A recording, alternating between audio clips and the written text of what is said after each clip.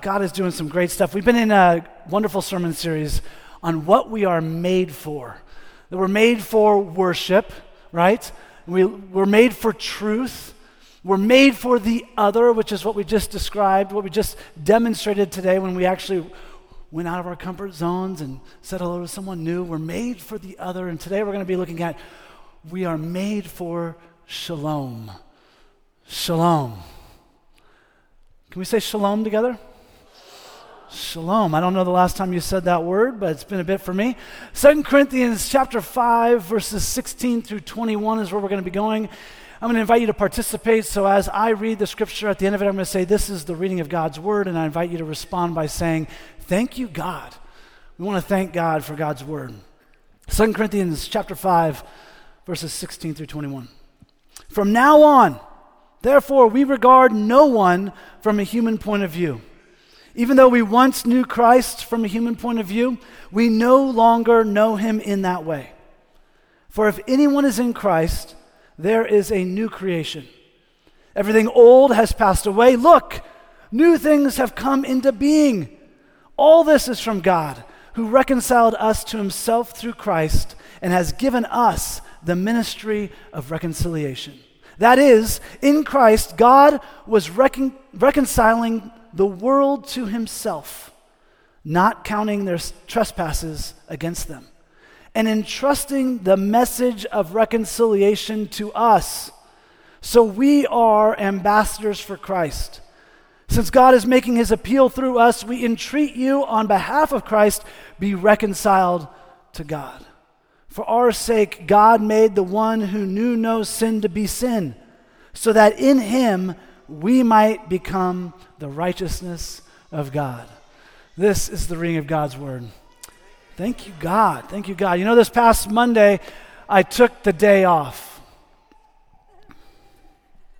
from work. I took the day off from work. Just wanted you all to know that. For Yom Kippur. You know, Yom Kippur, everyone know? Not that I was celebrating Yom Kippur, not that I wouldn't celebrate Yom Kippur, but my son goes to school, and at the school, they honor those that do celebrate Yom Kippur. So they got the day off, and I had the opportunity to be dad with my son. And it was an amazing day, but I was like, Yom Kippur, what are we doing on Yom Kippur? Oh, there is like, our Jewish brothers and sisters are spending an entire day reflecting on their sin. They're spending the entire day confessing their sins to God. The entire day is spent on the Day of Atonement, Yom Kippur. The Day of Atonement. The entire day. When was the last time we spent the entire day reflecting on our sin, confessing our sins to God, and experiencing the reconciling work of God in our life? Talk about humility. And it wasn't just one day, right? There was a number of days leading up to in the High Holy Days, but that was Monday, and I'm like, my son isn't going to school. What am I going to do? That's what my mindset was. Our Jewish brothers and sisters spend the entire day on confession, this idea of restitution and sacrifice. This atonement involves reconciliation, that God no longer counts our sins against us. There's confession, forgiveness, reconciliation with God, and this atonement leads to shalom. Shalom, as 2 Corinthians 5, 17 through 19 says, that we read in verse 17, so if anyone is in Christ, there is a new creation. Everything old has passed away. Look, new things have come into being. And all of this is from God, who reconciled us to himself through Christ. Verse 19, that is, in Christ, God was reconciling the world to himself, not counting their trespasses against them. See, as Christians, we believe that it was God's own self. It was God in the person of Jesus Christ who alone can atone. Who alone can atone for our sins. Jesus is the sole contributor, the sole provider. It was Jesus. It was God's sacrifice that made on our behalf, that allowed for us to experience reconciliation with God. Jesus alone can atone. We find forgiveness for our sins, reconciliation, peace with God, with ourselves, with one another, because of what God has done for us in the person of Jesus Christ. Jesus leads towards shalom. Jesus is the one who makes shalom even possible. Shalom. I don't think I've ever said shalom so many times in my entire life. I think that's 12. And there's plenty more to come. Don't worry. If you guys are like, I hope he says it more, I will. Shalom is more than peace. Shalom is more than the absence of conflict. Listen to some of these words. Shalom is a state of completeness, of well-being, of harmony in all aspects of life. Yes, your spiritual life with God, but your relationship with yourself, your relationship with others, your relationship with all of creation. And here we are. We find ourselves in the fall. Get to wear our sweaters. It's a little bit cold outside. And it feels like everything has flooded in the fall, right? I mean, life just came at us. Am I the only one that feels that way? Like, it was like I thought I was busy until thank you for raising your hands. I appreciate that. I got one person to respond. You know why people don't raise their hands? Because you're afraid you're going to get called on. That's why it's like, don't call on me, Pastor. But thank you for participating. We're in school, full swing. Everything is coming at us, and words like peace and harmony and well-being are not what I would use to describe my reality. I feel a long way from shalom. I'm a long way from shalom. Is this just me? How are you doing? How does that word sit with you? How are the words of shalom, of peace? Are you experiencing peace with God? Are you experiencing peace with yourself or with others? How's your sense of peace? How's your personal well-being doing? Are you in unity with others? Are you in harmony with creation? Are these the words that you would describe your life? If we're honest, okay, that's harsh, because you're like, Pastor, I am honest. Okay, great. But let's just look at our lives for a second. Let's be honest with ourselves, and let's just say no. And not in every single way, right? Not in every way are we experiencing shalom. Some of us are on different ends of the spectrum, sure, but none of us have arrived.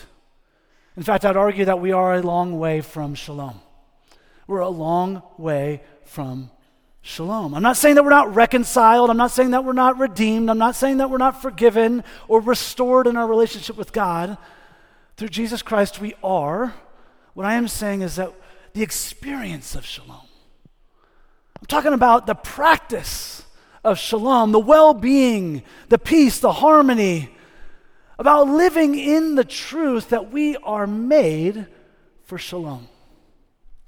This is what we're made for. I want us to, if you're taking notes, I want us to write down two phrases today. Two phrases, just us and just as. Just us and just as. See, we are made for shalom, but I have a question. If we're made for it, then why is it so stinking hard? Like, why is it so hard? Why does it feel like it's such a long way off for us? Well, it starts from the beginning.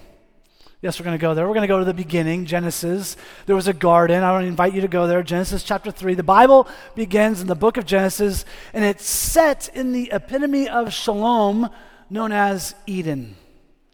Eden is a garden where in Genesis 3, verse 8 says, God would walk with humanity in the cool of the day. That's just one of my favorite verses in Scripture. I love imagining that the God of the universe is walking with humanity in the cool of the day. Imagine that. You're in a garden, okay? At Los Angeles, we have some amazing gardens. We have some world-renowned gardens. You picture yourself in whatever garden you love in Los Angeles. You're there. The fragrances, oh, I love it. The sounds, you actually hear nature. You actually hear birds. It's amazing. You can hear bees. It's amazing. And then you see just life. It's teeming with life. You're in this garden, but plus, you're walking with God, having a casual conversation with God at like the golden hour Isn't that amazing? That's what Adam and Eve are doing. It's totally next level. God created all the animals of the fields, the land, in the sea, in the air, the plants and land, in the oceans, all of creation. He creates Eve and he creates Adam as the pinnacle of creation, and God creates all of this to flourish. Well, that's a fun word. Flourish. That's another word we use to describe shalom. What's your relationship like with flourishing?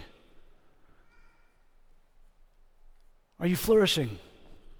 Are you experiencing peace, well-being, harmony, flourishing? This is shalom. From the very beginning, God created, and all that God has created and all that God will create, he longs for it to flourish. But humanity. Those two words changed everything. But humanity. In the epitome of shalom, humanity. In the garden of flourishing, humanity. In the book of Genesis, we learn of a story about why we flounder rather than flourish. Genesis 3, you guys are there? Genesis 3, verses 1 through 6. Now the serpent was more crafty than any other wild animal that the Lord God had made. And he said to the woman, "Did God say you shall not eat from any tree in the garden?" The woman said to the serpent, "We may eat of the fruit of the trees in the garden, but God said, you shall not eat of the fruit of the tree that is in the middle of the garden, nor shall you touch it, or you shall die." But the serpent said to the woman, "You will not die. For God knows that when you eat of it, your eyes will be opened, and you will be like God, knowing good and evil." So when the woman saw that the tree was good for food, and it was a delight to the eyes, and the tree was to be desired to make one wise, she took of its fruit and ate. And she also gave some to her husband who was with her. Let me hear you say, who was with her? Men, let me hear you say, who was with her? And he ate. This is not just Eve in the garden eating fruit, men. Adam and Eve right next to each other, knowing what God said, seeing that this thing might be good for themselves, take of it, and they give it to each other, and they eat of it. Their story, this temptation is our temptation that we might be like God. We might be gods of our own lives. We got this handled. This looks like, you know what, God, I think I can do this myself. I got this. I can be like God. This can be all about me. And their story is our story. See, prior to Adam and Eve wearing the designer fig leaves in the garden, playing hide and seek from God and one another, fun game, they were shamelessly walking and working, caring and cultivating with intentionality, with vulnerability and concern, all that God had entrusted them to do. And then shift happened. What was once a focus on care, on concern and cultivation, this idea of cultivating shalom shifted to care and concern for the self. This isn't unique to Adam and Eve, church. Their story is our story. When we decide that we want to be God, all just and right relationships shift. They shift to a self-focus, to a self-concern. They shift to just us. It's all about us. It's just about us. But God has something to say about this just us mentality. In Jeremiah 29:7, we learn that God says, Seek the welfare of the city where I have sent you into exile, and pray. Pray to the Lord on its behalf, for in its welfare you will find your welfare. God commands God's people to seek. God charges God's people to pursue. God is calling us to work, to labor, to pray, to actively strive towards something. What is it that we're to seek, church? We are to seek the, what are we to seek? I'm actually asking the question. This is not rhetorical. What did he ask? I don't know. Someone lean to the person next to you and say, what was the question the pastor just asked? Seek the welfare of the city. Let me hear you say welfare. Welfare. Wow, that's a fun word. Like a suitcase, welfare, we like to pack that word with a whole bunch of meaning. I don't know what your experiences are, what your opinions are, but when you hear the word welfare, you can fill it with a whole bunch of meaning. But the Hebrew word for welfare, guess what it is? Shalom. Seek the shalom of the city, for in their shalom you will find your shalom. This one word, we find God's vision for flourishing.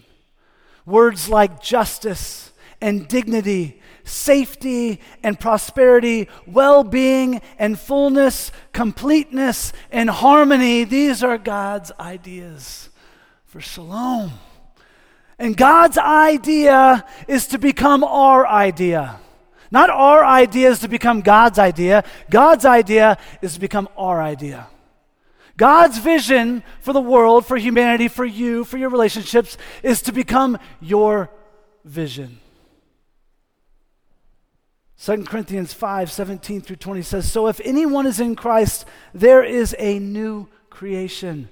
Everything old has passed away. Look, new things have come into being, and all this is from God who reconciled us to himself through Christ and has given us the ministry of reconciliation. That is, in Christ, God was reconciling the world to himself, not counting their trespasses against them, and entrusting the message of reconciliation to us. So, we are to be ambassadors for Christ. God has given us a ministry. Each and every one of us has a ministry. It's the ministry of reconciliation. And it's a ministry that carries with it a message, the message of reconciliation. We are ambassadors for Christ, representatives of Christ. It's as if you see me, you see Christ. That we are to embody Christ, to experience Christ in us, the hope of glory. What are we to represent? God's reconciling, God's unfailing love. Brings us to just as. Because in John chapter 13:34, Jesus says, I give you a new commandment. Oh, we know this. That you love one another just as. Let me hear you say just as. Just as I have loved you, you also should love one another. Love. Scripture tells us that love comes from God. And anyone who loves just as God loves, the Bible says, is born of God and knows God because God is unfailing love. You will never fail me, we sing. You are our firm foundation, the rock on which I'll stand. Your love never fails. And to think that the unfailing, loving God of the universe that created everything calls you and me his beloved. 1 John 4:11, beloved, that's you. Beloved, since God loves us so much, we also ought to love one another. Following Jesus is all about being rooted and grounded in love. God's unfailing love is the basis. It's the firm foundation. It's the rock from which we stand. It's the launching pad from which we do anything. Our foundation is not that we love God, but that he loves us. And love, this love is to flow out of the fact that we are first loved. I think that shalom is hard in our relationships with others because I think oftentimes we don't receive the shalom of God. I don't know that we believe that God truly loves us. I don't think that it actually flows through our veins. I don't think that it's actually woven in the DNA, in our fibers of our being. I don't think it is sweating through our pores, the reality that you and I are desperately loved by God.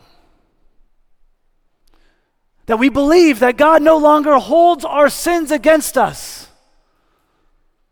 That we believe that we are actually reconciled, redeemed.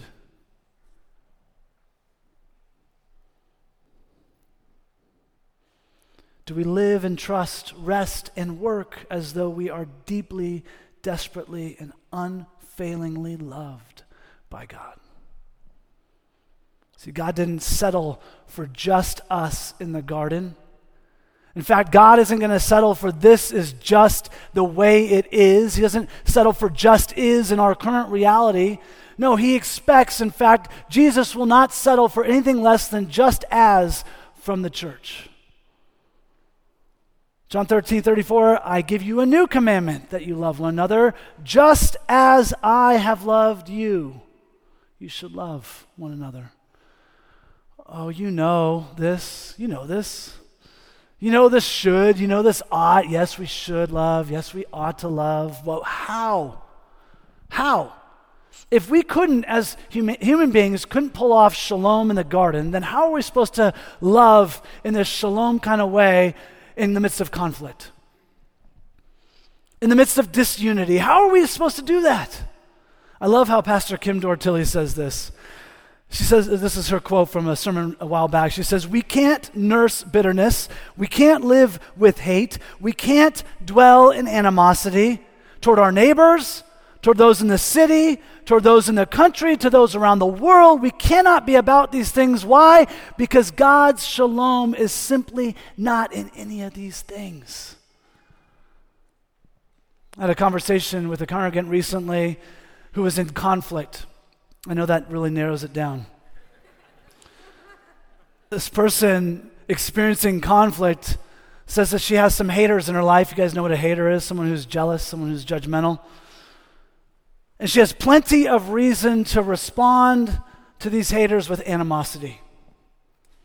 But she says this, I thought it was really profound. She says, I don't want anyone saying I wasn't kind. People can hold things against me. People can be jealous. People can be judgmental. That's emotionally and spiritually immature, and that's on them. But as far as it depends on me, as far as it depends on me, what does Scripture say, church? As far as it depends on me, live at peace with everyone. As far as it depends on you, live at peace with everyone. Peace, the shalom, is for everyone. Shalom is not just for us. It's not just us. And we got work to do. Good news, though. Through our just as love, we get to partner with God in bringing in this shalom of God.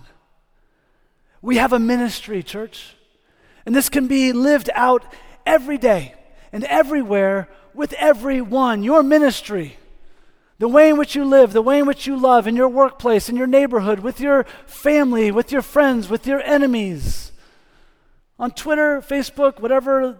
No one uses Facebook anymore. Instagram. Sorry, Facebook. You're like, stop doing that. Stop perpetuating that lie. There's a family in the church. I want to introduce you to Samantha and Cece Dale. Samantha and Cece, can you come up? Samantha and Cece, yeah, we can give it up for them. Samantha and Cece, just when we think about what does it look like for us to live out shalom, when we live out this idea of participating with God and bring about shalom in our everyday lives, right? Everyday lives. Cece, what comes to mind for you? What would you like to say? I would say that it's very important to show people unconditional kindness, kind of what you were saying in your sermon a bit. It could even just be like smiling and waving something as they walk by, because if they're having a hard day, that could make their day. Yeah. Or even just if you see someone that maybe you don't really like I'll walk by someone at school and I'm like, oh, but I'll still be like, hey, just be nice. Yeah. Does anyone else fit into that description? There's someone you walk by and you're like, smile. That's good. That's good. Thank you, Cece. That's awesome. I would echo that statement. Also, I think having compassion and forgiveness and being quick to give God the glory in my day-to-day interactions with people. God's been really calling me into leadership in every area of my life this year, and there's been moments where I start to lose my shalom, but I keep giving it to God, and He keeps making my plate bigger. So it's been great to be able to experience that and know that whatever I'm doing, it's because of the grace of God. Wow, that's beautiful. Thank you so much to you both for sharing. I appreciate you guys' witness. That's it. I mean, simple things are profound, but when you say things like have compassion, that's not an easy thing, but it is a profound thing. When you smile at someone, when you engage with someone that you really don't want to engage with in a loving way, but you choose to do, that can actually make a profound impact on someone's life. And so I thank you for modeling for us, showing us, and encouraging us. I'm going to say, hey, it's a charge, church. Let's do this. Let's take these simple things and let's play them out. Let's practice these things in our everyday life. Can we say thank you to them? Thank you for